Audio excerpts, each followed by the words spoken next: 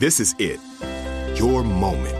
This is your time to make your comeback with Purdue Global. When you come back with a Purdue Global degree, you create opportunity for yourself, your family, and your future. It's a degree you can be proud of, a degree that employers will trust and respect. Purdue Global offers working adults like you over 175 flexible degree programs to meet your specific career goals. These include associate, bachelor's, master's, and doctoral degrees and certificates. Purdue Global degree programs range from nursing to business to communication and more. Whatever your interest, we have the degree that will move you forward. You have the knowledge, you have the experience. Now it's time to get credit for the work you've done and earn the recognition you deserve with Purdue Global, Purdue's online university for working adults. You know you're worth it. We do too. So don't wait another second to get the degree that will take your career to the next level. Start your comeback today at purdueglobal.edu. Live Nation presents Concert Week. Now through May 14th, get $25 tickets to over 5,000 shows. That's up to 75% off a summer full of your favorite artists like 21 Savage, Alanis Morissette, Cage the Elephant, Celeste Barber, Dierks Bentley, Fade, Hootie and the Blowfish, Janet Jackson, Kidz Bop Kids, Meghan Trainor, Peso Pluma, Sarah McLachlan. Get tickets to more than 5,000 summer shows for just $25. Until now through May 14th. Visit LiveNation.com/Concert Week to learn more and plan your summer with Sean Paul, Sum 41, 30 Seconds to Mars, and Two Door Cinema Club. With every CBD product claiming to do something different, it's nearly impossible to decide what's best for you. Lazarus Naturals pioneered the farm-to-front-door model of transparency, where they handle each step of the production process to ensure quality, potency, and consistency. Scannable labels allow you to see the test results of your hemp batch, so you can be confident in the safety and quality. Visit LazarusNaturals.com today. Lazarus Naturals, committed to improving your life as well as the world around you. Not available in Idaho, Iowa, or South Dakota.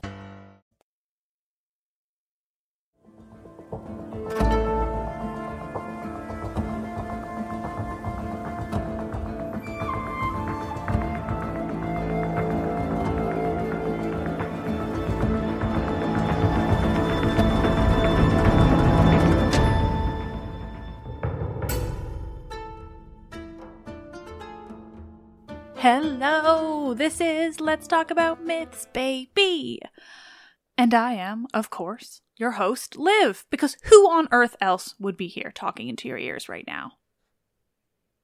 I am here today with, yes, a conversation episode.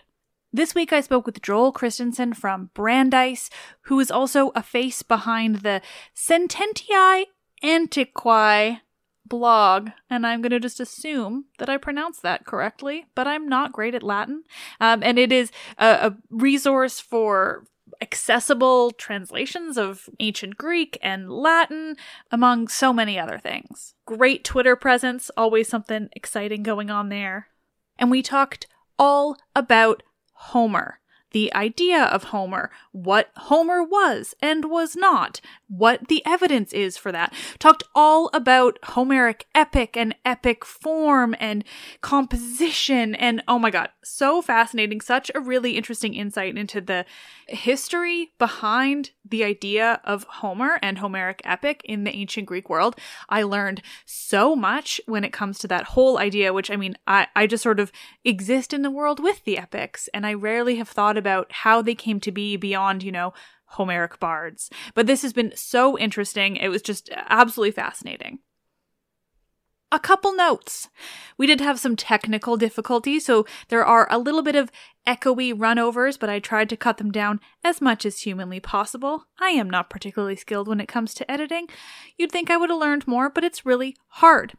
That and due to scheduling and my own inability to understand how babies function, we did have Joel's baby in the room, Layla. She is lovely and adorable, and she did make some sounds now and again. I cut out what I could, and there are moments where I do leave in talk about where she is and what's going on, just so that it kind of makes more sense rather than a conversation being super clipped up with baby sounds. So just a warning about that. Honestly, the conversation is so interesting and incredible that a couple little baby, you know, not straight crying, baby sounds. That's what we're calling them. I think it's all worth it for this fascinating conversation about Homer, and not just about Homer, but also toxicity of hero myth and ideation, which is really interesting, and sort of going into how the way we see some of these men, particularly like Odysseus and Achilles, as heroes, then creates this larger problem with what the idea of heroism really is. Super fascinating stuff all around. There's talk of toxic masculinity and patriarchal nonsense and men's rights activism as it relates to some heroism shit. Truly incredible conversation. I also do appreciate that one of the only times that Layla gets a little bit louder in our conversation is when there's talk of Theseus. And I just think, she sensed it. She gets it. Sounds like she's a real fan of Homer and has some real issues with people like Theseus, and I respect that.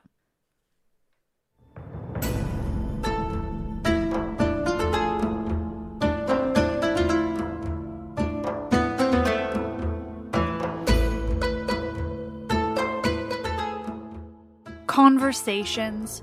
Who was this Homer guy, anyway? Homeric Theories with Joel Christensen.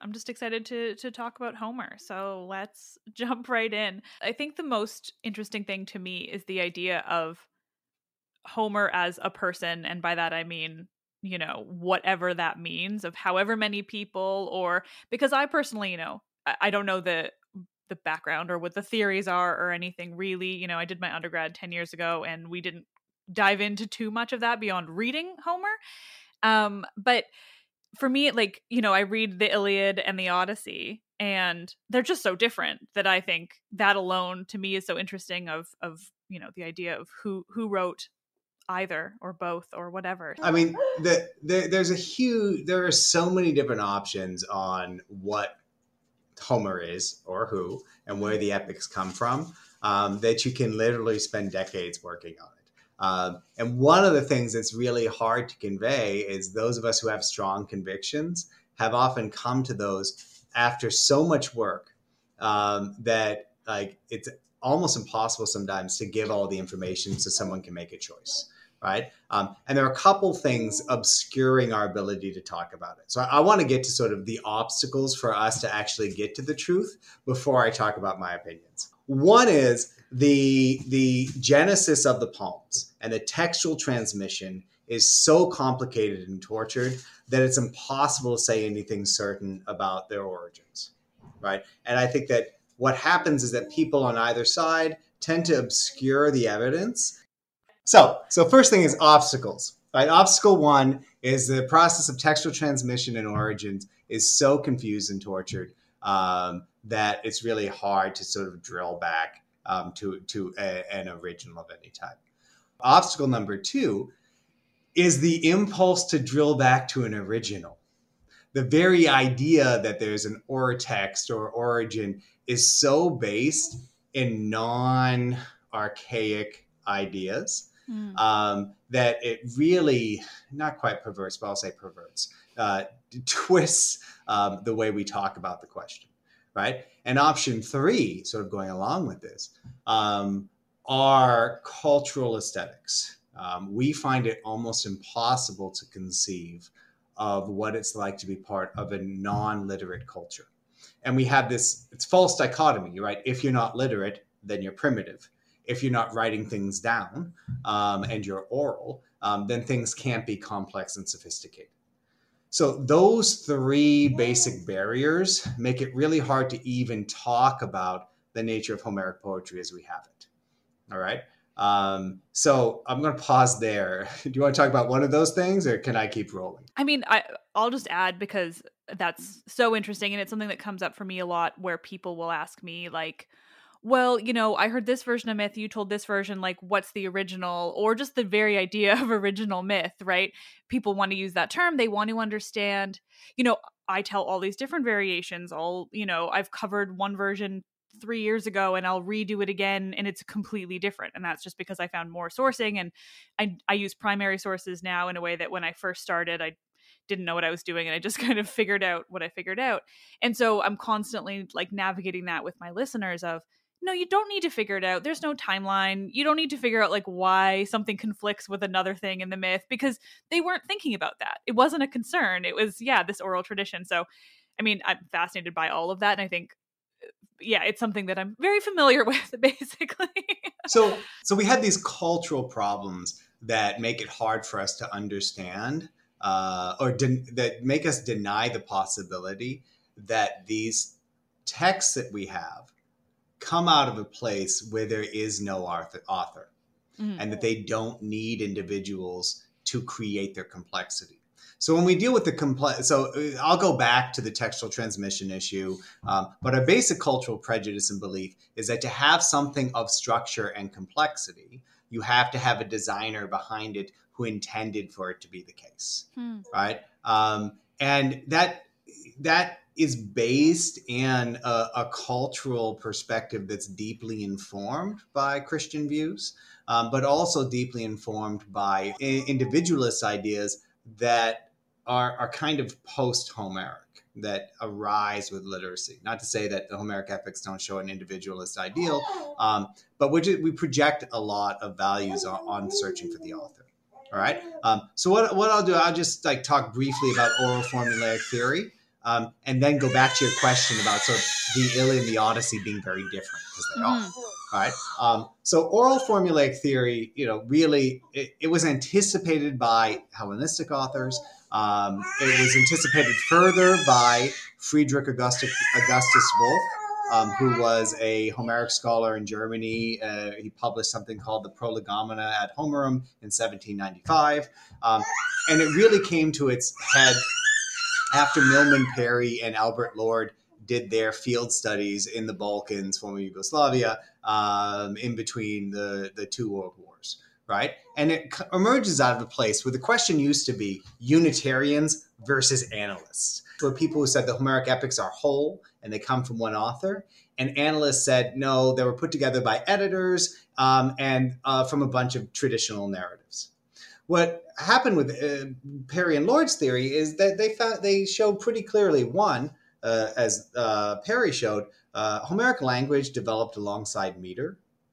And it's formulaic in the sense that you can see how it's actually built together, right? It is an amalgam dialect that makes it possible to compose in performance.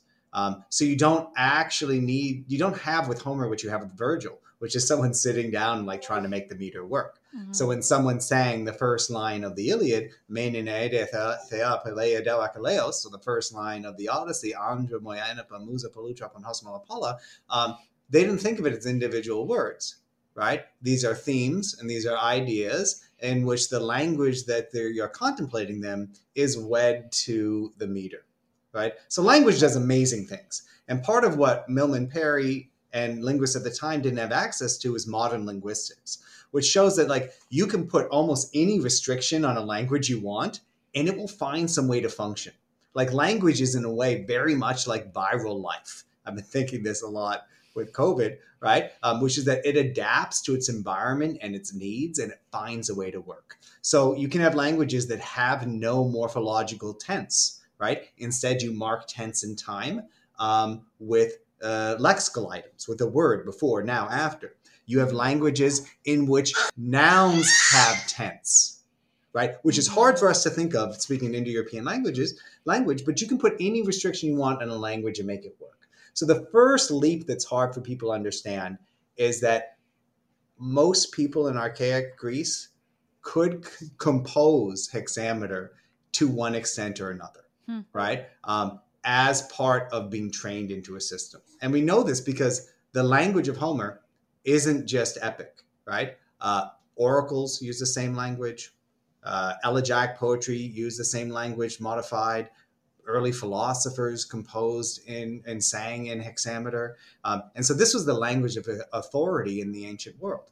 And so the thing that's hard for us to understand is that you can actually stand and recite poetry or sing it without sitting around with a pen and paper and figuring it all out. Mm-hmm. So that's one thing. And then in any system, poetry or art comes in the tension between sort of the language you inherit from people and what that particular song or piece of work does with that language, right? So the second thing that was hard for people to really conceive is that long poems could be performed repeatedly over time, right? So one thing that we find then from Lord's theory, from Lord's work in The Singer of Tales, is that you have these bards, these singers in Yugoslavia who sing extremely long songs based on themes that they compose in the moment. And so this is great. And what people often do is they stop at that moment and they don't follow up in the entire field of oral poetics and anthropology and other fields that's still developing. And so one of the real dangers of this type of work is assuming that analogy equals truth, right? When we find an analogy, it shows something's possible. It doesn't show it's probable. Another good example, and one that always gets to me, is in Rajasthan, there in India, there's a traditional epic of Dev Narayan, who is a cattle rustler. And the song is sung performed at a yearly festival that lasts 7 days. And the singers sing from dusk until dawn, basically, every day from memory, right? Or they're composing. What they have actually as an aid for composition is the singer has an assistant with a tapestry that has images of the tale that's illuminated as they're performing. And in the 70s and 80s, different performances of this were recorded, and it's longer than the Iliad and the Odyssey. And the difference between the performances is under 5%, right? Wow. Under 5% for 7 days of singing, compared to the Iliad and the Odyssey, which probably take around 24 hours or less, right? So one big challenge is our belief that it's possible to compose long things with intricate structure in performance, and that you don't have to be one person doing it, right? And so that leads into sort of the secondary problem. Like, if it is possible that we have this long traditional poem that can be sung in performance, does the genius come from the individual singing it or the tradition? And this is where I think most modern Homerists split, is that decision. Do you think what's most important is the last singer or the entire tradition that came before? I think that people choose the last singer because of cultural prejudice, because it's hard for us to understand that communal creation can actually create extremely complex and rewarding works of art. We just don't want to see it that way. We're so prejudiced against collective creation and collectivity and so much towards individualism that we can't almost see outside of ourselves, right? And so I think these cultural prejudices make us accept the possibility of long-form composition and performance as a type of art, but downgrade the probability of that's where the Iliad and the Odyssey came from. And that's where we can think, for me, the magic is trying to reconstruct the audience experience of it and how important it is that these poems respond to audiences over time. One of the things you noted is how different the Iliad and the Odyssey is. And the people in the past have said, based on their best knowledge, well, clearly this means that they come from different people, right? Because they're assuming that difference is from difference in human beings, not from theme. Mm-hmm. One of the things that Albert Lord and other oralists show really convincingly is that theme creates diction and structure, all right? The theme of the Odyssey is very different from the theme of the Iliad. But the one place where their language gets really close is in book 22, when Odysseus is killing everybody.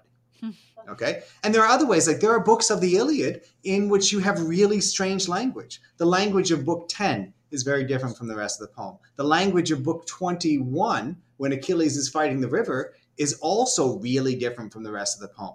And you want to add something else in? The funeral games for Patroclus, very different language. And as you can imagine, over time, people have said, well, these books don't belong because they're not the same. And to me, and anybody listening to this who's on the other side of the equation, will object, but to me, this is very lazy thinking. Right? It's like going outside, looking at a tree, not liking its shape, and saying, that's not a tree. That's something different. That branch needs to go. Right? For me, it is the job of a literary interpreter to go to ridiculous extents to try to understand a piece of art in its own terms, rather than insisting that they should be able to change it, right? That there's something wrong with it. And so then this goes back again to the problem of transmission, right?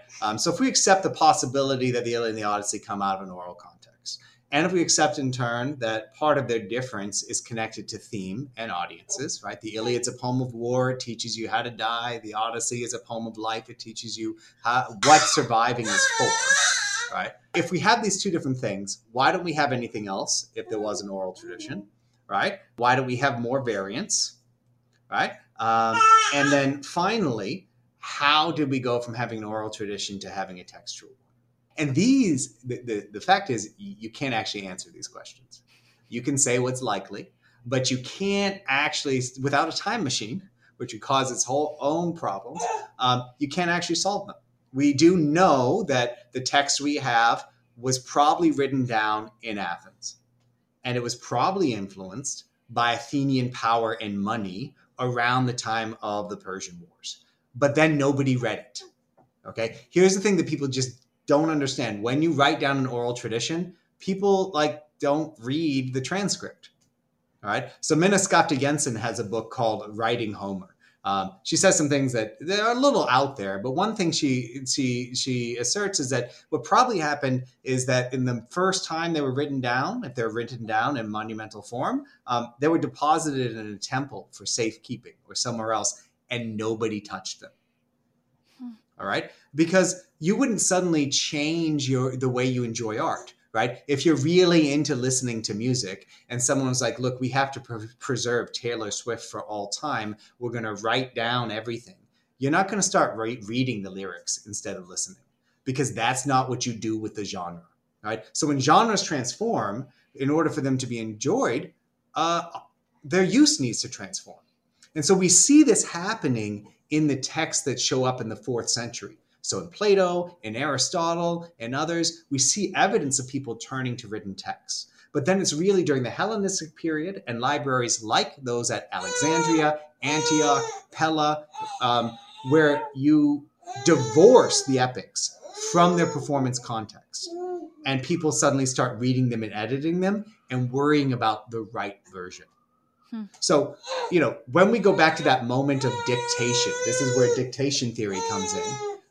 We have another moment where people are worried about where does the authority come from. So one of the ways that people who really want to believe in single authorship theory adapt to these facts is they focus on the moment of dictation and say, well, that singer or the singers who are involved in dictation and the editor were the ones who made this fanciful thing that we made or that we have.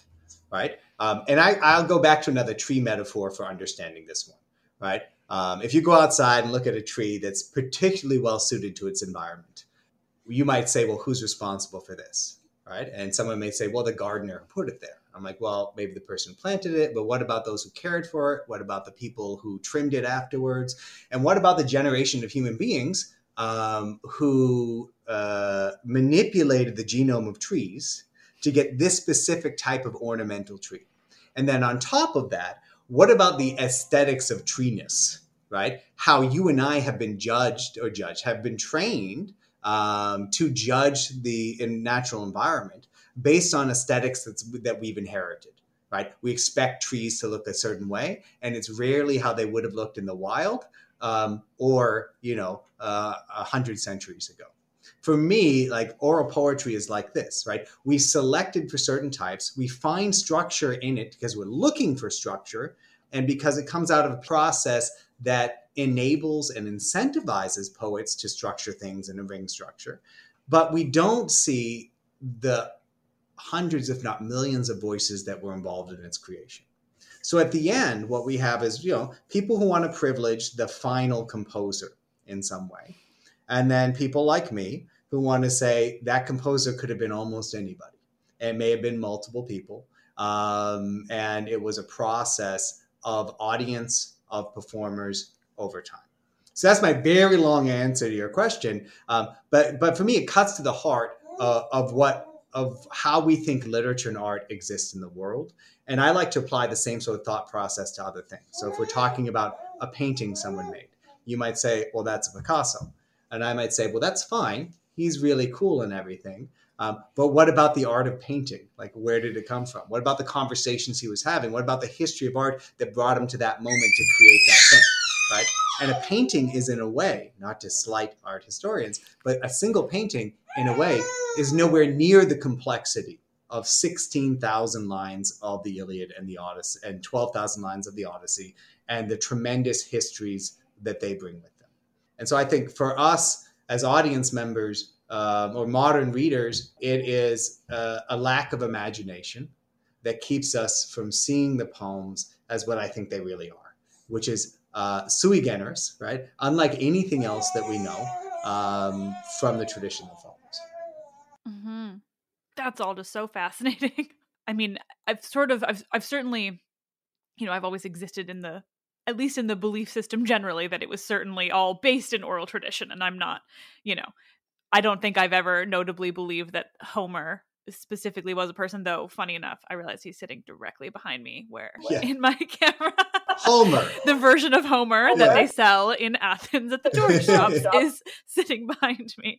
But it is so interesting to I mean, for one, that blew my mind to hear that it would have been composed in that way in Athens, or written down or whatever it was there. That's fascinating, because I would have never, we have shaky evidence that other cities made made copies as well. And there's also apocryphal stuff to show how important Homer is, of city founders introducing Homer into their cities. So like Lycurgus allegedly introduced Homer to the Spartans, right? And Solon allegedly was involved in Athens, but later we say it's the Pisistratids. But it really comes down to the materiality of the writing of the poems.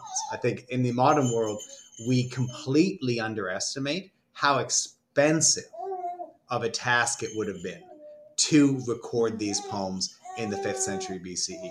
This wasn't just like, I'll get someone to write down a book, right? This was like, I want to do something nobody's ever done before because I'm a baller, right? Like, I'm going to show off and we're going to own it because that is a talisman of our power and authority. And you couldn't go to bookshops in Athens and buy the Iliad. This is just, it's so many scrolls. It's ridiculous.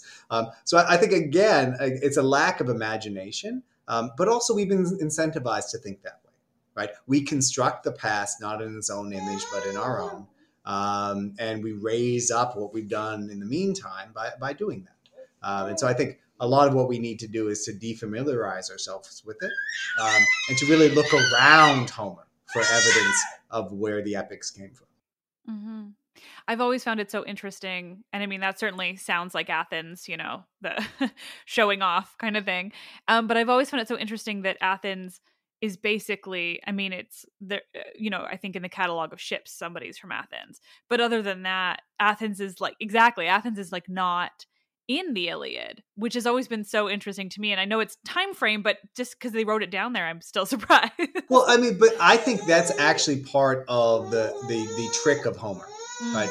The epics really endeavor to make their main characters from nowhere, right? To appeal to the maximum number of polities, right? And that's why I really see these epics coming at the end of the performative tradition, at a period when you have a consciousness of all these other Greek places, and a real attempt to appeal to them all without identifying with one of the strong ones, right? Notice Thebes is not there. It barely even exists in the catalog. Corinth doesn't matter, right? Sparta's kind of there in the Odyssey, but it's a weird sort of sick Sparta. Like, it's just like a house, right? But the main characters of each epic are from borderlands, right? Thea is not a place, right? It just barely exists. And Odysseus's Ithaca has so many problems with it that to this day, people are like, it's in Greenland, or oh, it's actually Ireland, or oh, like crazy things, right?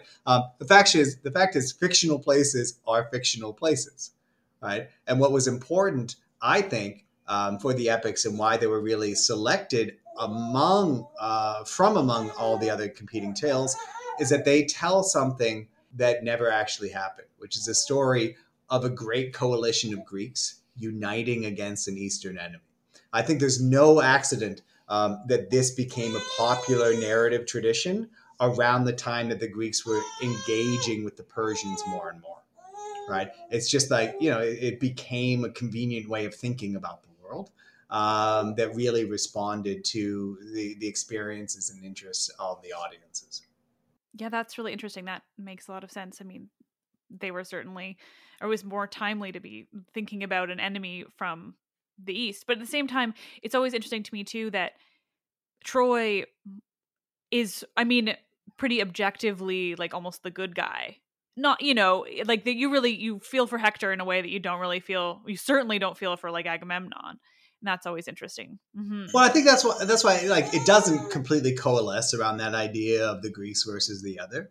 Mm-hmm. Instead, I think probably what happens, the Trojan War narrative was always there in such a way, but it became selected and more prominent. And you see this in a way, I think, as you get farther ahead in the development of myths, as coalition narratives become really attractive. Right, from the Caledonian Boar Hunt to Jason the Argo to the Seven Against Thebes, it's this whole experimental idea of what happens like if we knit together larger groups of people. Right, what happens when we send our big man against their big man, and they have to work together. Right, it's like you spend 10 years trying to get to the Avengers movie. Right, you give everybody their origin narrative, and then suddenly the individuals aren't as important as they were. And so I think we have to put the Iliad and the Odyssey in that context. And then, people like to put someone like Barry Powell or others will put the Iliad and the Odyssey at the beginning of the Greek literary tradition. And I want to ask always, well, what if we do the opposite? What if we put it near the end? How does that change the way we think about it? Because we know that it wasn't written down really early and that it was still changing.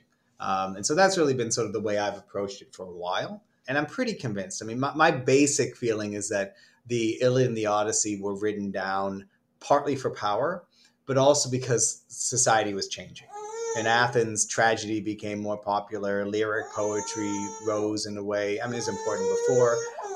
And then you had the exporting of culture as part of empire and power. And so I think you have to look sort of for cultural motivators for taking a traditional art form and encoding it in a new way. Do you have any thoughts around that in relation to the fact that we don't have like the follow-up stories, the all rest of the epic cycle? Yeah. So I mean, for one, I actually don't think the epic cycle ever existed. Okay. I think the epic cycle is a construction of Hellenistic scholars who were endeavoring to tell the whole tale. I think what we had, so if you look at if you really take a deep dive in the scholarship, people claim there were different cycles. There was a Theban cycle, a Heracles cycle, and then the Trojan War one.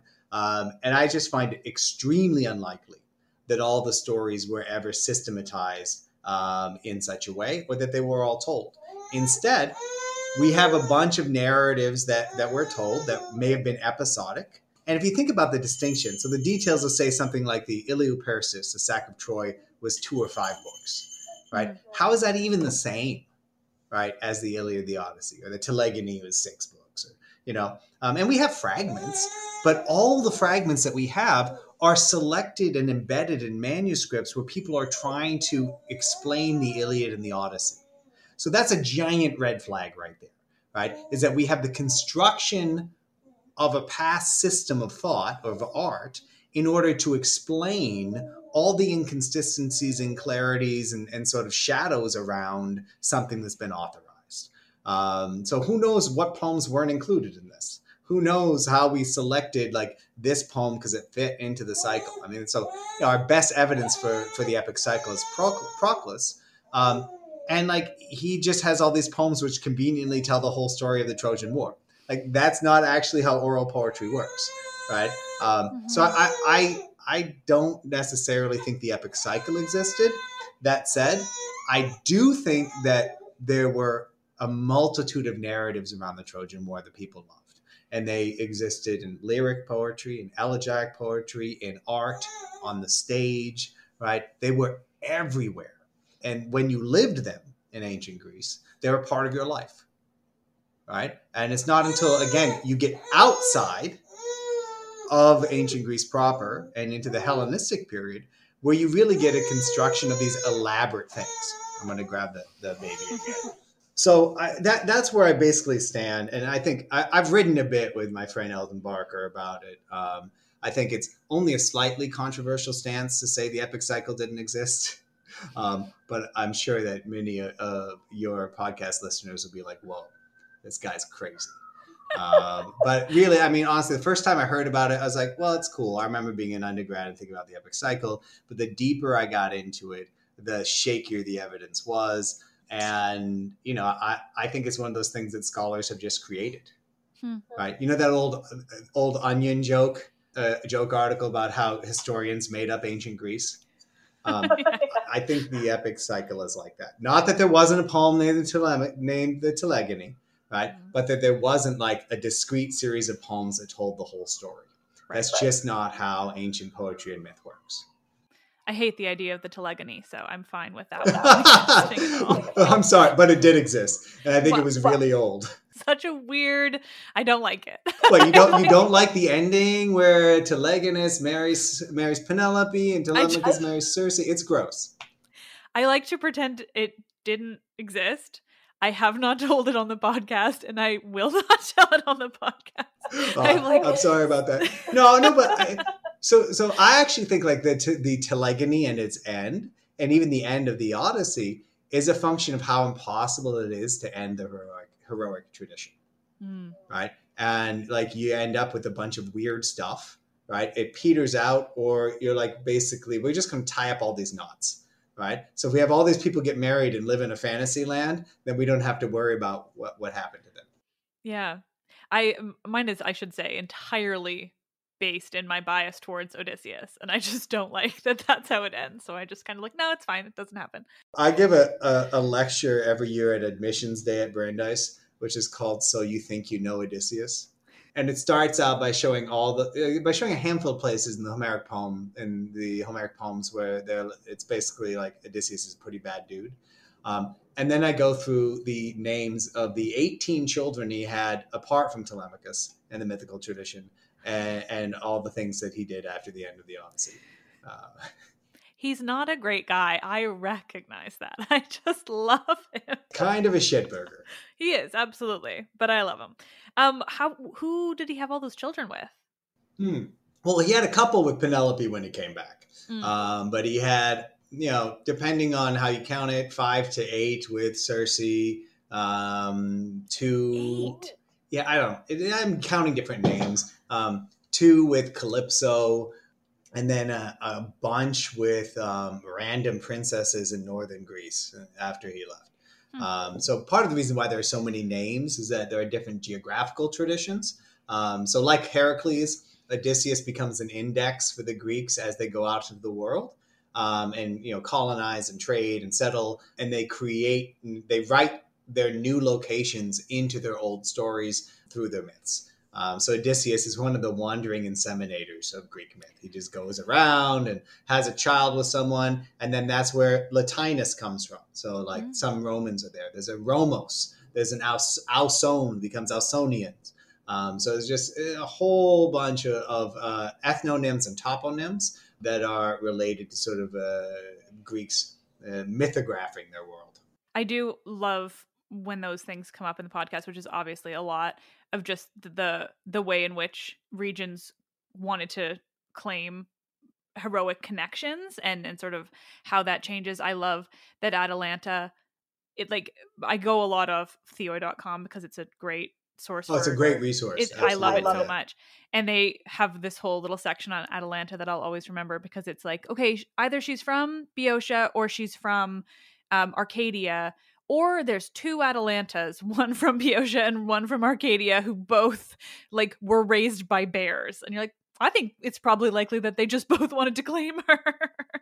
Yeah, no, but that's the thing, to go back to like your original question about Homer, like all the evidence about Homer is as wild as that and beyond. Right? There's a great book. I think what should have been the last word on the issue is a book by Barbara Graziosi called Inventing Homer.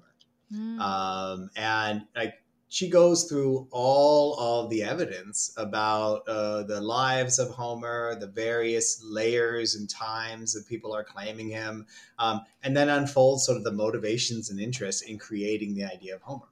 And in a way, the book can be read as showing that talking about Homer as a cultural construct, and it says nothing about the authorship of the Iliad and the Odyssey. Right? What it says is that the idea of Homer is a cultural construct. Right, which is something that even a strict sort of single author person like Martin L. West agrees with, which is that the idea of Homer is a cultural notion. Certainly, that seems like, certainly from my limited experience, that seems fairly accepted. But yeah, the idea that certainly it's still usually like, a few authors, sat down and wrote it out and that sort of, and then they became Homer or whatever. There's this thing that was just tweeted today, and I'll joke. I can say it because I joke around with Armand about it. But Armand Dangoor wrote, like, the meme, like, oh, if I'm kidnapped, like, this is what I'll say. And he's like, oh, the epics weren't written by a single bard, but by a committee of bards. And this is a thing. This phrase is a Martin West phrase that you find throughout Oxbridge classicists, is this like sort of diminutive pass, right? Oh, it's just a committee of bards, which actually shows that you don't understand oral poetry at all. And he didn't. So, I mean, M.L. West and, lots of people like him just have no interest in the theory and don't engage with it. But anyway, I mean, it's fascinating stuff. And I think the difference, though, between now and, say, 100 years ago is you can kind of fundamentally disagree on the question of whether or not Homer is a collective work or individual, but still come to many of the same conclusions in interpreting the poems. Because even those who focus on single authorship understand the cultural importance of performance and audience reception in a way we didn't when people were just like, oh, it's one Homer or nothing, or, oh, the poems are an amalgam of a bunch of different poems by a sloppy editor. Right? Those used to be the terms of the debate in 1921. But now in 2021, we are a little better, I think. Yeah, it's all, I mean, I've never thought this much about Homer as an idea. It just, because of my role sort of, is just more to enjoy the myths. And now thankfully I could have conversations with people who can break it down a little bit more for me.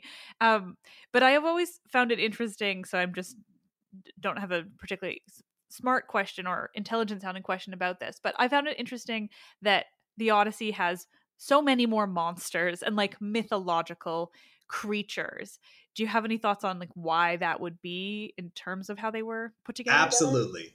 Great. So I'll start by saying almost all the Odyssey's monsters and mythological creatures are in the story Odysseus tells. Mm-hmm. All right. And one of the things to understand is that the Iliad and the Odyssey, and most of my students now are too young to appreciate this, but the Iliad and the Odyssey are like the Borg from Star Trek. All right. They went out in the world and they absorbed other narrative traditions and other genres to become the master poems that covered everything. And so they're made up of different generic movements and intentions. And part of what's happening with the Odyssey is it's interested in ethnography, right? In going out and charting the world and defining what it means to be a human, by which the Greeks meant what it means to be Greek, right? And so it's a kind of tale you get from sailors, right? They go out and they're like, oh, way past these rocks, way to the west, there are these mermaids, right? And it's exactly the type of tale you tell people to warn them of what's out there and to explain why you are what you are. And you go to the monsters and what do? They eat people. They don't engage in xenia. They keep people from their homecoming. They take drugs all the time, right? All these things that happen outside the world that in the periphery that allow audiences to define who they are in contradiction to that. So I think that's part of what's going on there. And it's also, I think it's also a sneaky critique of myth, right? Because you have this guy who's taking advantage of his audience and he's telling the tallest tale ever. And they even say, they break down in book 11, and Alcinous is like, this is like a load of nonsense, but I'm loving it, right?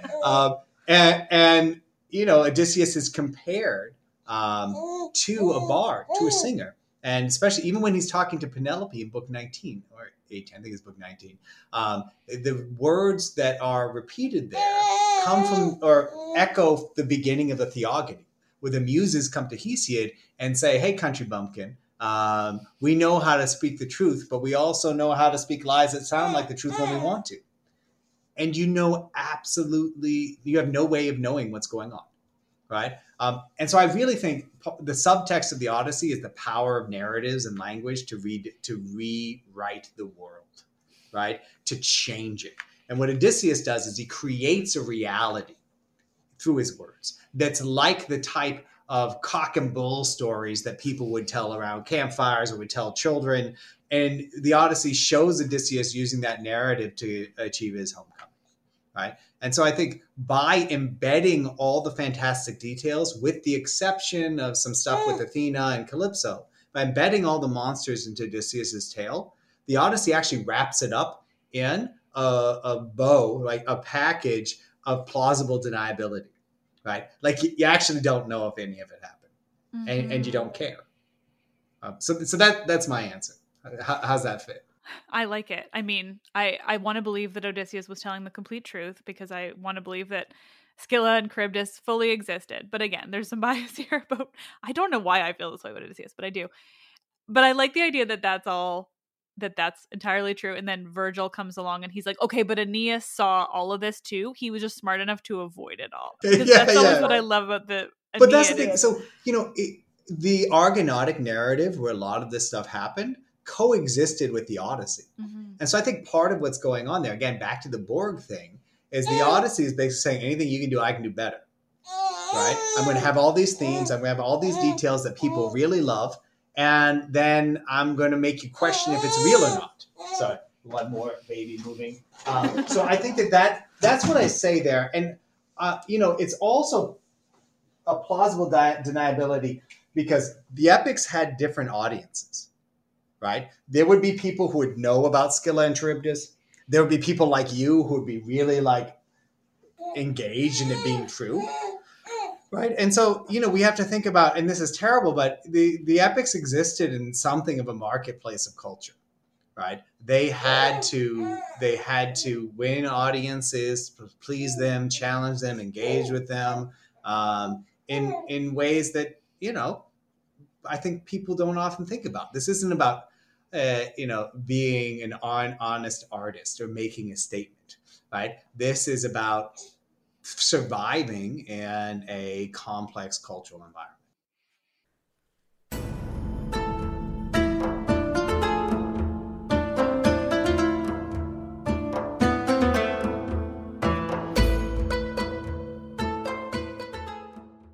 This is it. Your moment. This is your time to make your comeback with Purdue Global. When you come back with a Purdue Global degree, you create opportunity for yourself, your family, and your future.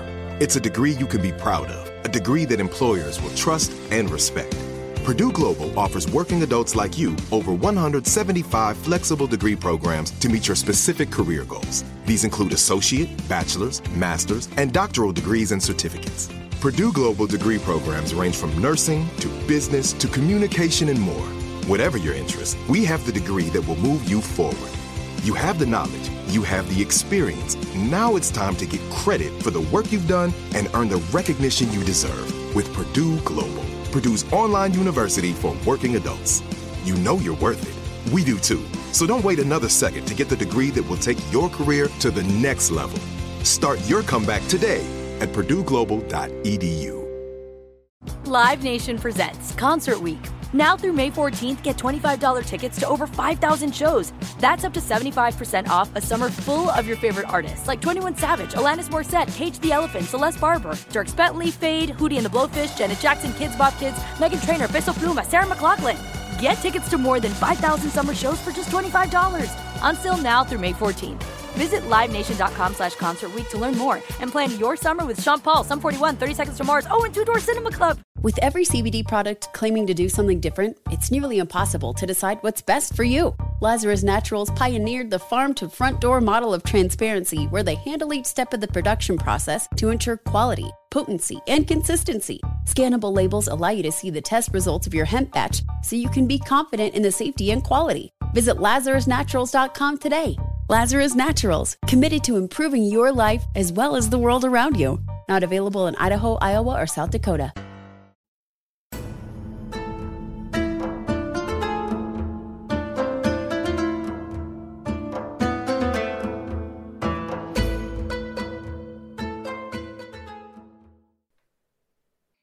Fascinating. It's that you're answering all the questions, so then I don't have any more. But I would love to talk a little bit more, and sort of this is me registering how troubling it is that I love Odysseus. I'd like to hear your thoughts on the toxicity of heroes that you'd sort of mentioned when we first talked. So I think, sorry, we'll see if Layla's going to work out some of her issues. So one of the things that I face a lot, and I don't know if the education's like this. I don't know if the education's like this in Canada and the UK, but I suspect that it's similar. But I often get students from high school who've been taught that Achilles and Odysseus are heroes, right? Which means like they're cool. And instead, they're central figures, right? And one of the things that we often miss in reading the epics is they're both set up as terrible, as failures from the beginning, right? So the Iliad makes it clear that Achilles killed his own people, right? And, it starts out by saying, goddess, sing the rage of Pylian Achilles that sent myriad Achaeans to its doom. This isn't a story about killing enemies. This is about causing the death of your own people, right? That's pretty toxic. Right? And the Odyssey begins the same way. It starts by saying, tell us about Odysseus who saw all these things, right? Who suffered so much and tried to save his people, but couldn't, even though he really wanted to, right? But they died and they were dumb, right? I mean, that's a really weird way to begin a poem. And when people talk about the Odyssey, what do they talk about? The Cyclops episode, Odysseus getting home to Penelope, Telemachus being really whiny and annoying. Right? But none of those three things are in the introduction to the poem, right? So there's a short article by a scholar I know, Erwin Cook, called Active and Passive Heroics in the Odyssey, where he basically says, look, we miss, because of modern cultural preferences, we miss the fact that heroes in the ancient Greek world suffer and cause suffering. That's what they do. And so I think that the epics are supposed to train us to see how big men are problems. They're challenges to communities, especially if you don't want to go to war, right? So Achilles literally wishes for his people to die, and then is surprised when he gets his wish and Patroclus dies, right? And then he gets all angry. Who should he be angry at but Achilles? Right? Odysseus goes to war, takes 12 ships of his people, and comes home with none of them. And if you read the story he tells, most of their deaths is his fault. And then when he gets home, he does exactly the thing that we hate the Cyclops for. He locks everybody in his home, he murders everyone inside, and then just tries to go on with his day, right? And then on top of that, he allows Telemachus to have his way with hanging the handmaidens, the enslaved women, and then mutilates Melanthius, right? And one of the things people often miss is that these enslaved people were born into slavery in Odysseus' household. These are human beings who were raised in his community, right? And he comes home, cuts off the guy's testicles, shoves it in his mouth, cuts off his ears and nose, and lets all the women be hanged. I don't know how anybody can read that and think, we should like this guy. Right? No offense, right? No. But I think part of it is the way he's presented. This entire tradition, the ancient Stoics saw Odysseus as a Stoic and we have to be a survivor like him. But I think part of the Odyssey is that we're supposed to contemplate the steep cost of survival, right? And what we lose and what we have to give in order to be like him. And I don't think we're supposed to say that it's good. No, and I should clarify. I only like him kind of till he comes home, and then Okay. because I like his story, you know? And I kind of like him in the Iliad. But then when he gets home, he starts lying his ass off. The way he can come up with that lie, like of being the cretin, the details that he just comes up with, I'm like, you're a sociopath. You're a terrifying human being. Absolutely is. And I actually think that's what ancient audiences are supposed to walk away with, which, and you know, not to get too political with the ancient poems, but I think they're arriving at a time when audiences are deeply critical of the elite, and where the idea that one person is going to save you is actually antithetical to what's making Greek city-states work, which is people working together, right? Hero worship is essentially like the most anti-democratic sentiment you could have, right? Instead of working together, instead of relying on people. And Greek myth in general, as you know probably better than I at this point, it doesn't show heroes having families, right? I mean, Heracles kills his first wife and children, right? And then is killed by his next wife. And I mean, it's really actually hard to find a story of a Greek heroic figure who has anything like what you might think of as a satisfying life. Mm-hmm. Right? And so for me, it's like the toxicity comes in with what happens when these are the stories you tell, right? What happens when you grow up hearing these stories about glory, about individual greatness, and misunderstanding them. And I look around and I see things like school shootings, right, and massacres. And I see in reading the treatises, the ideas of people like the what are they? The men's rights advocates. Oh, God. Is this entitlement, this idea that I should have this much. And what is more heroic in the Iliadic terms than throwing a fit and murdering people because you don't have the stuff you thought you deserved, right? I mean, that's a rot of heroic culture, right? What is men's rights activism but throwing a fit because you don't have access to the women you think you deserve, right? And that's what I see at the beginning of the Iliad. Like Achilles loses a girl who has no agency of his own. And he's like, I'm going to throw a fit and cause myriad deaths. Right? Odysseus is the same thing. Like Odysseus hasn't actually lost anything in Ithaca. The suitors have been sitting at home at his house for 3 years, but he was gone for 17. Right? And he gets home, everyone's still alive. Maybe he has some cattle, but that lost, so, you know, and he murders everyone. Yeah, his poor dog. Right? His dog, but nobody killed his dog, right? The gods are responsible for that. So that's where I think like part of thinking about the toxicity of heroism is then going to the next level. And if you have an uncritical view of Achilles and Odysseus, how does that inform your view of your place in the world? It says, I deserve these things and I can take them from others, and that's okay. Mm-hmm. Right? And to go further, so Odysseus, if I think about like settler colonialism and the rhetoric of slavery in Europe post the rediscovery of the Americas, what do you see but what Odysseus thinks is okay? Oh, here's somebody else's land. This person doesn't act like my people do, so I can go in and steal from him and blind him, and it's okay. Right? Like scholars all the time will say it's okay that Odysseus blinded the Cyclops because the Cyclops transgressed against the rules of Xenia. And I'll say, holy shit, no.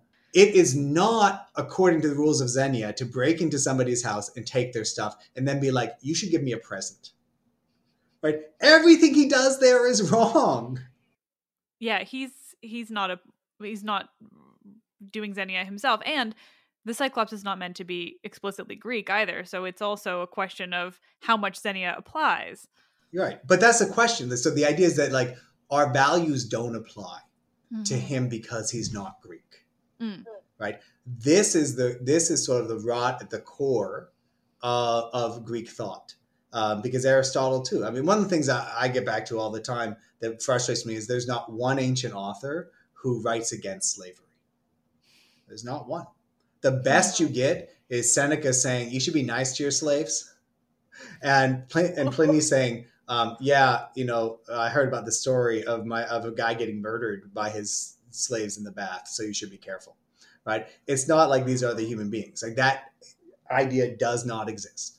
And so that's what, so for me, talk about the toxicity of heroic myth is how does it make us see ourselves in a way in the world that's harmful to others, but also harmful to ourselves?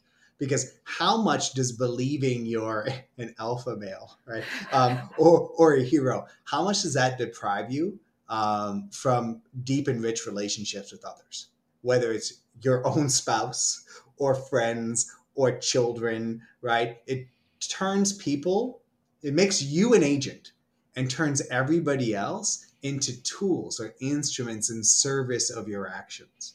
And I think that this is the lesson of the Iliad and the Odyssey. Like if you listen closely, Achilles and Odysseus are miserable. Things are terrible. Nothing good turns out for them.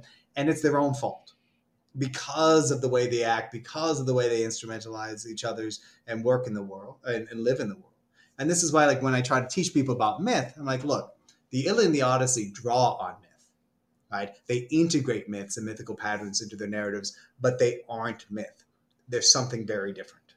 Mm-hmm. The idea of anyone, and that I know it is hugely prevalent, of considering Achilles. I mean, and Odysseus too, but Achilles, it is so explicit, from the opening pages, that I think with Odysseus, it takes him a little bit longer to become obviously quite so horrible. But Achilles, it's, like you said, the opening of the poem is basically look how many deaths he caused. Yeah, it's awful. And people will try to take it away by saying, well, Manus, the first word of the Iliad, rage, is a divine type of rage, right? And so Achilles is semi-divine, so it's different. But then again, I go back to something I said earlier. I think part of what the Iliad and the Odyssey do is explain why heroes are bad, why we don't need demigods anymore, and the danger that they present to communities, right? Because across the board, even someone like Troy is dependent upon a royal family and their interests, and nobody, they barely ever consider giving Helen back, right? They're just well, Paris did this, we're in charge. Sucks to be a Trojan who's not us. And it's just such a fundamentally antisocial, anti-communal, anti-family stance that I can't see that ancient people. I mean, I know we have evidence of ancient people reading it positively, but I can't see that as being the sum and total effect. Right. But it also goes to sort of the problems. So back to a sort of Platonic idea, the problems of mimetic art to begin with. Right? You can create a heroic narrative that is deeply critical of heroes, and everyone will miss the point because they're so primed to follow the heroic narrative. They're yeah, Achilles, yeah, Odysseus. And you're just wait, we're rooting for terrible things. So I have a question in relation to what you're saying about, specifically, certainly in the Iliad and the Odyssey, about, the way these heroes are antithetical to community and democracy and hero worship, and is sort of the opposite. I'm so fascinated then by my well-acknowledged, least favorite, I think he's a dirt human being, Theseus. Because not only does Theseus, and granted he's not, from epic in the same way, he's not that old, he's a much newer hero, quote unquote hero, but he is directly connected with Athenian democracy, but also, I mean, and I know they just somehow didn't see that what he did was bad, but I'm just fascinated by that idea and the connection to him. Well, look, I mean, we have to divide between which Theseus stories matter, right? So part of the problem is our best evidence for the full cycle of Theseus tales is Plutarch, right? And Plutarch is one, not an Athenian, and two, 700 years after the Pisistrates, right? And that's that's as far away as we are from Boccaccio, right? I mean, I don't know much about Boccaccio, and I'd make up some stuff from Wikipedia if I had to say some things. I always use Shakespeare as my example to put it into context for people, but even that's like he's a little closer. Right. So I think that what is done with Theseus in Athens, right? So Theseus is actively rehabilitated as a founding hero during the 5th century BCE. Right. And so narratives where they have him go and like solving Thebans problems. Right. This is part of an sort of a, not an active propaganda program, but of a cultural ministry. Right. Going out there and trying to say, well, Theseus, he was a good guy. But if we go to the earlier tales, he's got the typical problems all heroes have. They have daddy issues. They have women problems. Right. And they go out and do some great deeds that are often like questionable in their greatness. Right. Sorry, she's getting sleepy, so I'm just going to pick her up. So, and then what I love about the stories of Theseus is the double-sidedness of them, right? Mm-hmm. So he's credited with the Sonerkismos, right, bringing the villages together. But let's be honest, that can't have been an easy process, right? Because it's one where like Athens dominates all these other places, right? I was just talking with a student the other day about the Boeotian League. And how in Boeotia, right, there's a league and there are other cities, and Thebes is the chief city. And so it's clear that there are multiple things going on there. And Attica had other settlements too, but Athens so thoroughly dominated them. So I think Theseus reflects that in a bit. And just sort of this, I think he's like the other heroes. He's screwed up, right? He's complicated.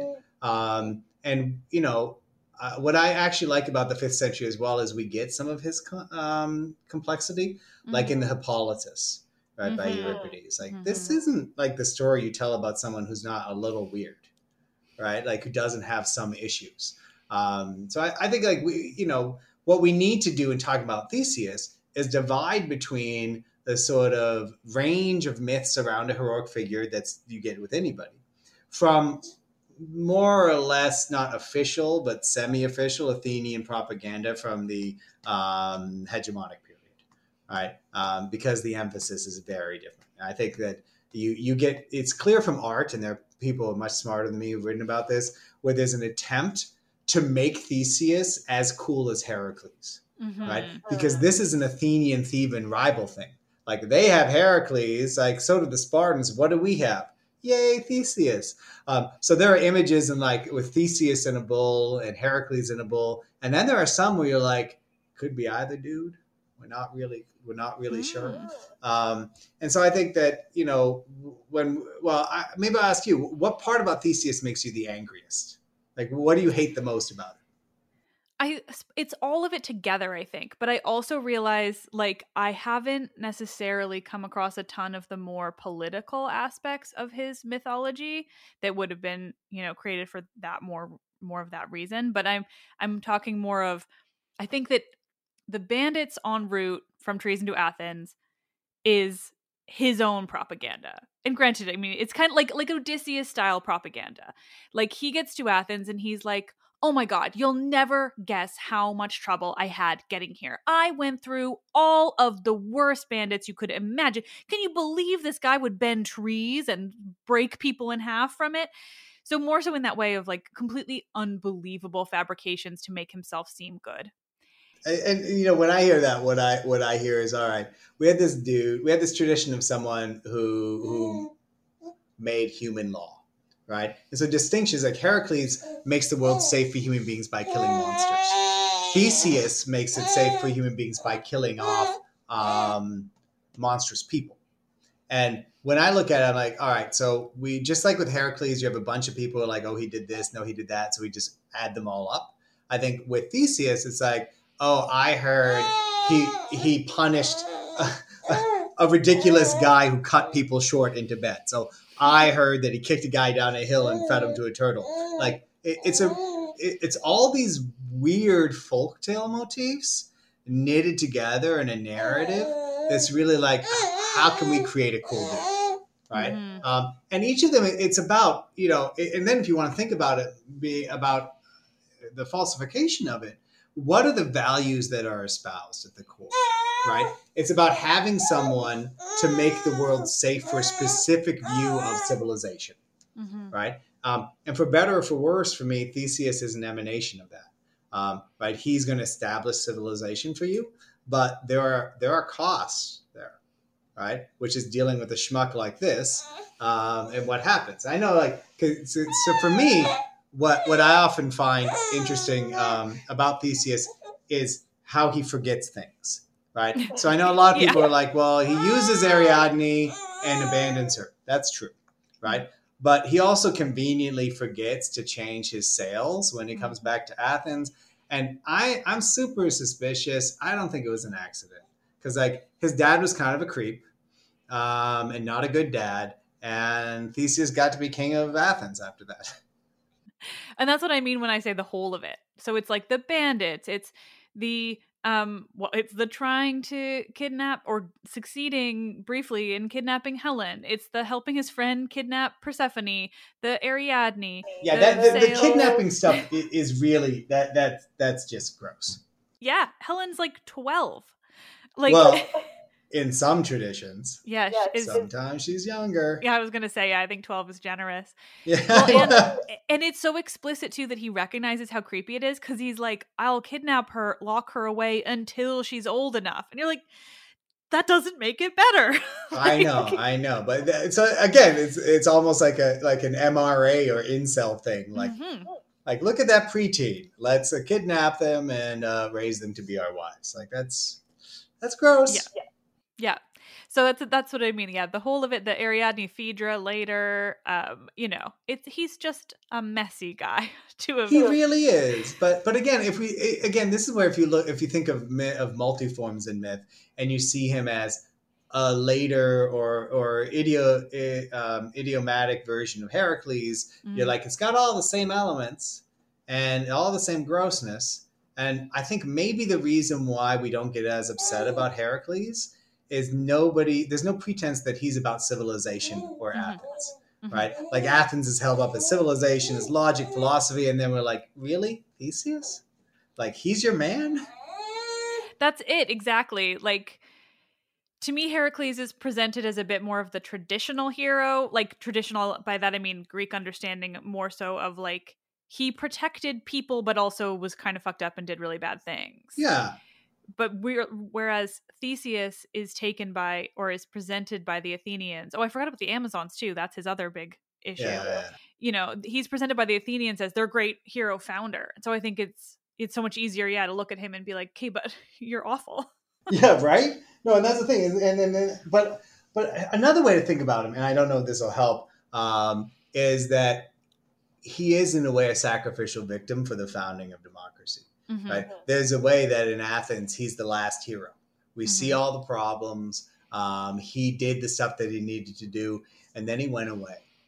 Right? And that's a part of it that I think is really important if we look at sort of the end of mythical narratives, or the transition to sort of historical ones, is that at each case you're like, well, Theseus, he did some good things, but it's a good thing he's not around anymore because he's messy and gross. And he did some bad things too.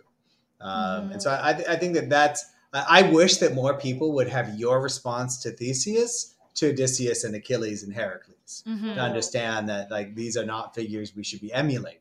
And we can identify with them as long as we understand that, like, we have a sort of shared propensity to weakness with these figures. But we definitely shouldn't be like, yay, let's be like Heracles, or man, I want to be Achilles when I grow up. Yeah. So I'm curious then, because I have always kind of, based on what I've found, figured that Cadmus is the least problematic hero, and possibly almost not problematic at all. So I'm wondering if you have any thoughts on whether he has secret problematic things I haven't found. I mean, there are two things. All right, so I found all the problems, but one thing that I find problematic about Cadmus is it's an origin stories, right? He's from the Levant, right? And his sister Europa gets carried off, and he's like, I'm going to go find my sister, and he tracks her all the way to Greece. And he gets there and gets an oracle. And the oracle's like, don't worry about her. Found her city. Right? And then he's like, okay, I won't worry about her. I'm like, I feel like, you should go find your sister. You're right. That bothers me. And then something I've never figured out satisfactorily, and it may have to do with the fragmentary end of the play. But at the end of Euripides' Bacchae, Cadmus is forced to go into exile and to suffer too, along with Agawe. And there's something weird going on there, right? So his story is interesting because it's a different pattern, right? It's about balancing coming from balancing exogamy and indigeneity, right? It's this weird tale. So and we have many of them in Greek founding tales of these stories where we're trying to negotiate the fact that we know our ancestors came from elsewhere, but we also want to be from here. So we're going to tell these weird stories. And there's something there's all evidence of some cylinder seals in Thebes with the name QDM. I don't know the Semitic language for it, but it's like a guy who comes from the East, right? Mm-hmm. So his name is like a foreign name to begin with. So I wonder, and we don't have enough of Theban ritual and myth, but I wonder how they would have received him too, right? So this problematic founder who's from away, but then is our founder, and then his sewn men, which is a weird sort of intervention. So it's a lot of weirdness. But generally he's okay. But the fact that he didn't find his sister, and I understand listening to oracles, I guess. But I would have found a way to find my sister too. Yeah, I guess my thought, and a lot of this is based in, so I've been writing a novel about Cadmus and Harmonia since before I even went into classics as a field, that apparently will never be finished. But so a lot of it is I've come up with, I think, explanations in my head, and then I forget that they're not in the sourcing. So in my head, it's because he knows that Zeus has his sister. And so not only does the oracle tell him that he shouldn't bother, but he explicitly is like, well, I probably, couldn't get her back from Zeus at this rate anyway, so maybe I'll do these other things first. But and I think that's fine. I think Cadmus is cool. He's not as terrible as others, and the founding of Thebes is fascinating in that way. But and then there are other people from myth that I think are less questionable as well. I think Tiresias, if we're staying in Thebes, is a great character. If we're sticking to male ones or those who are both male and female. And so, but he is not in the traditional sense a hero. Yeah, I think that's what I find interesting about Cadmus, because he is traditionally a hero and he doesn't, I suppose my version, because of how deep I am in these heroes, my version of the least problematic is well, he didn't assault anyone and he didn't murder anyone. I know, but but here's the thing though.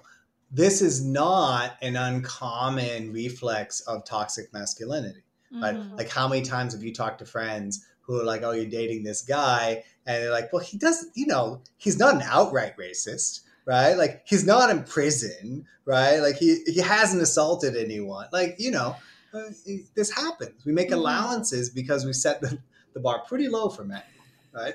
But when people ask me about heroic figures that I will defend, I usually end up on Diomedes from the Iliad, because generally he's a stand-up guy, right? He does his job all the time. He wounds a god, right? And when he leaves, he goes home and his wife has cheated on him and he feels bad and he runs away. He goes and lives somewhere else. I didn't know that bit. That's nice. Yeah. I mean, he's okay. I think I gave him a hard time in the Iliad. Now I've got to revisit. Yeah. I mean, he boasts a lot in the Iliad, and he's a little too much of on Agamemnon's side, but not because he likes Agamemnon, right? Like Odysseus, he's we want to go home. In order to go home, we have to do this job. Our boss sucks, right? But dying sucks more. So let's do this right. Yeah.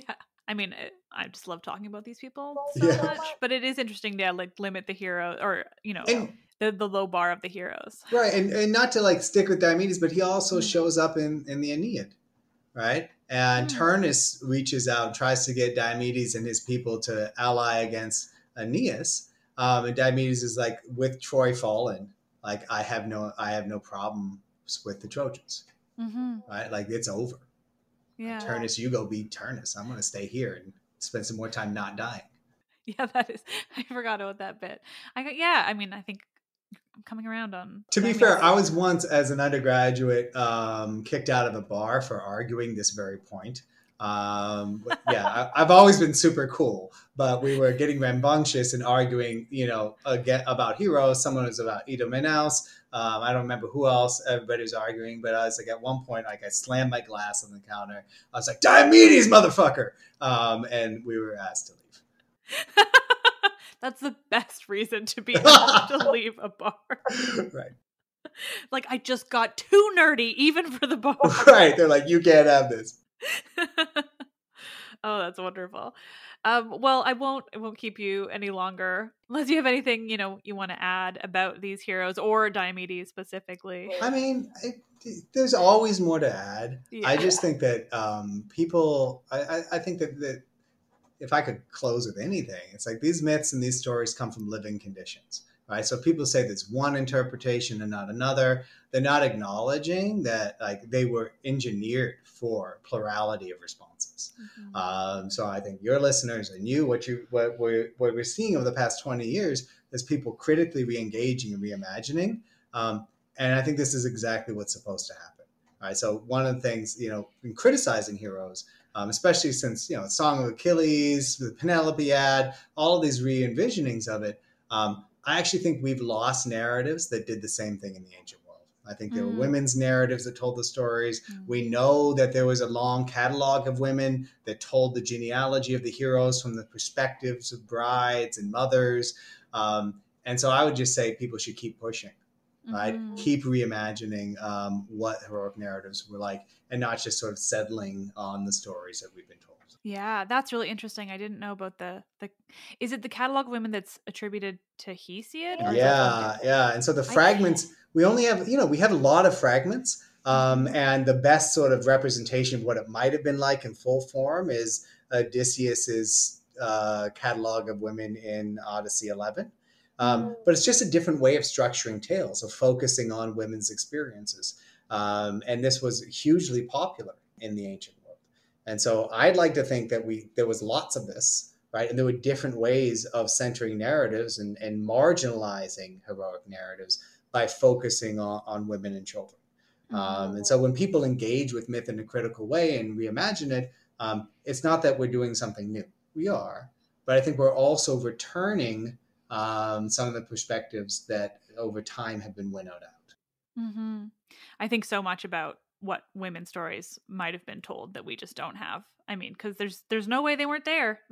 Absolutely. Don't have them. The area where I think about it the most is in sort of women's health, right? Like if you read a lot of ancient medicine, there's some stuff about women's health, but such little stuff about childbirth that you're just like, there must have been an entire different tradition.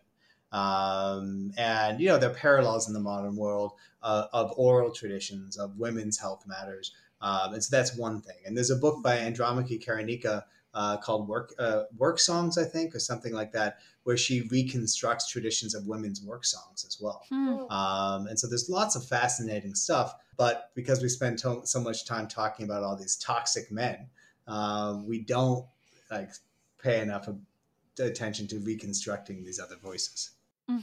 Yeah. Oh, that's interesting. Do you, and then I will let you go. But do you think that it was actually Hesiod writing?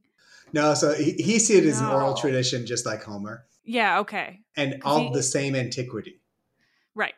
That makes sense. Because the stuff we do have attributed to him, Works and Days. I just think of Works and Days and Pandora, and I think there's no way he's writing nice things about women if it's the same guy. No, it's not. It's just a different tradition. And people get obsessed because he actually gives a biography at the beginning of the poem. He's like, I was arguing with my brother Perseus. But that's just conventional stuff, right? It's like by reciting that biography, whoever's singing receives the authority to sing the song, right? It's like putting on your Hesiod face. Yeah. I love that. That's so fascinating. Okay, now I want to go read the fragments of the Catalog Women, so thank you. Oh, you should.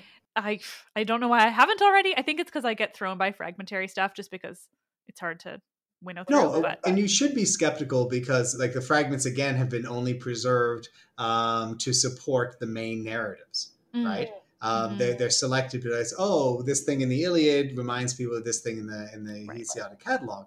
But still, if you imagine the pattern and see how what we have works, you can really start to consider other options. Mm-hmm. Oh, it's so fascinating.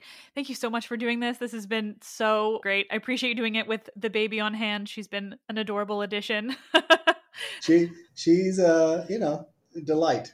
Before we go, I want to thank you for the work you do in popularizing myth. You're definitely having more impact than I do. It's huge and it's appreciated. Thank you. I'm always really happy to hear that. It's a weird little world I live in of this. I love now that I'm talking to people like you and just spreading it out. It's very No, it is. It's endless, which is terrifying, but also invigorating. Yeah. And it's just so fun and nerdy.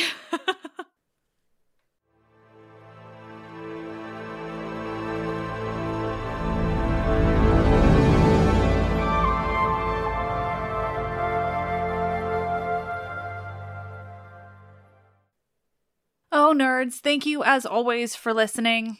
I fucking love these conversations. I really, I'm just so thrilled I get to have them.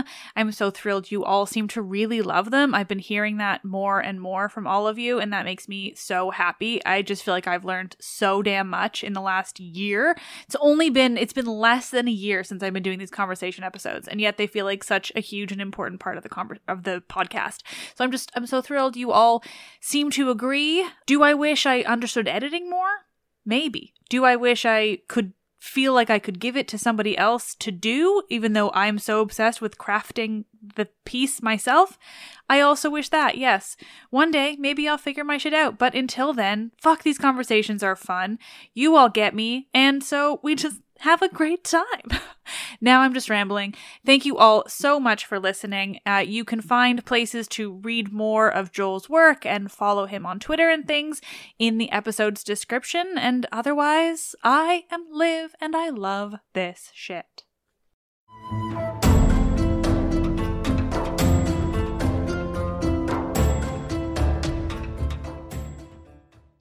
This is it. Your moment.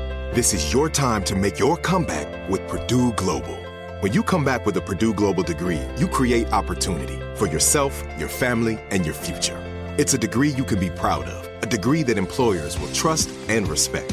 Purdue Global offers working adults like you over 175 flexible degree programs to meet your specific career goals. These include associate, bachelor's, master's, and doctoral degrees and certificates.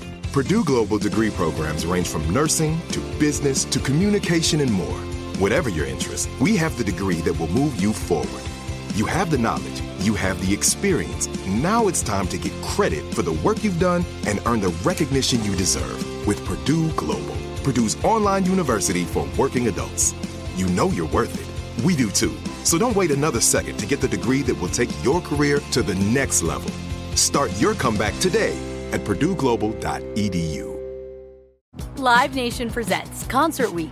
Now through May 14th, get $25 tickets to over 5,000 shows. That's up to 75% off a summer full of your favorite artists like 21 Savage, Alanis Morissette, Cage the Elephant, Celeste Barber, Dierks Bentley, Fade, Hootie and the Blowfish, Janet Jackson, Kids Bop Kids, Meghan Trainor, Peso Pluma, Sarah McLachlan. Get tickets to more than 5,000 summer shows for just $25. Until now through May 14th. Visit LiveNation.com/Concert Week to learn more and plan your summer with Sean Paul, Sum 41, 30 Seconds to Mars, and Two Door Cinema Club. With every CBD product claiming to do something different, it's nearly impossible to decide what's best for you. Lazarus Naturals pioneered the farm-to-front-door model of transparency, where they handle each step of the production process to ensure quality, potency, and consistency. Scannable labels allow you to see the test results of your hemp batch, so you can be confident in the safety and quality. Visit LazarusNaturals.com today. Lazarus Naturals, committed to improving your life as well as the world around you. Not available in Idaho, Iowa, or South Dakota.